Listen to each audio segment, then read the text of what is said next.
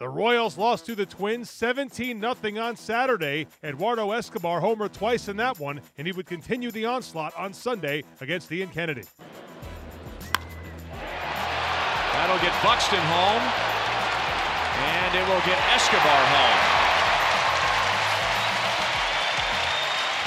Eduardo Escobar is lava hot. Have to be careful with the location here. And that's a good spot for Kennedy. Usually he's above the belt there. He's okay, but not with a guy who's hot. He's not going to miss it. You guys had a nice interview with him on the pregame show today. He was very good. Yeah, he was. Showing him pitching. Oh, Melky Cabrera deep to right field, and just like that, the Royals regain the lead.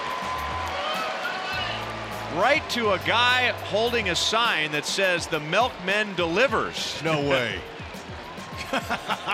Let it go. Oh, I mean, that ball was loud off the bat. Broken bat. Witt going out, and it's going to drop. And it's worth 2. And now Buxton will go to second base. Drilled to center field. And Buxton was shallow. It's over his head. There you go. How far will Cain go? The Royals regain the lead. Cain's going to go for it all. He is out at the plate. Man. What a swing! Popped up. Whit Merrifield is there, and the Royals win the series. 5-4 Kansas City is your final. The Royals bullpen combines for 3 1/3 hitless frames in this contest. Scott Alexander picks up the win, his 4th of the year, and Brandon Maurer records his first save as a Royal.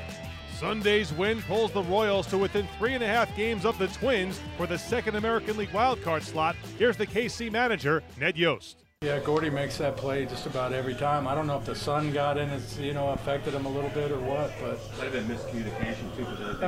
normally those two guys work pretty well together, so I don't know what really happened. Minor getting out of the jam and was helped with a tremendous defensive play by Lorenzo Cain, but just battled his command a little bit, 2 walks, but getting us through the inning clean in the 8th, and then Maurer with Escobar leads off with the ball deep to left and has to pitch with a runner on second, nobody out, and get through it. So it was equally impressive all the way around. Well, Melky's 2-run homer to give us the lead back after Ian had pitched so well and given up the blooper on a really good pitch to Buxton to give them the lead, and then boom, come right back. With the 2-run homer was a big key, but Lorenzo's was the game winner. I mean, it was kind of a controversial play on a check swing. I think that situation, I think somebody's getting thrown out anyway it gets called, because that's a 50-50.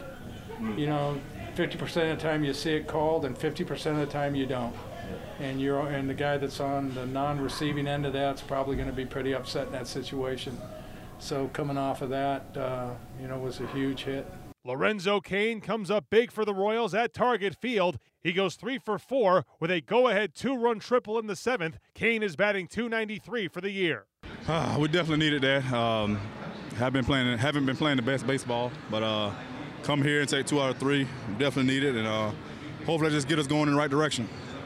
I've seen this so many times in the history of baseball that sometimes something might not go your way, and then you have that opportunity to come back and make up for it. How hungry were you coming back to the plate? Very. Let's say after I missed that ball, I was very upset. So I was doing everything possible to make sure I got a hit there. So, it felt good to come through and driving some runs for the boys. I think you went through the stop sign. You were close. It took the perfect play, too. Give us the mindset there. You knocked in the 2 and got the lead. Almost a homer. Yeah, almost a homer. Definitely ran through the stop sign there. Told Jer sometimes you just got to take a chance. So, like I say, I'm hustling all the way, trying to score a run there. So, ended up getting thrown out. But, hey, it happens. Jake Junis makes the start. Jacob Junis will make the start.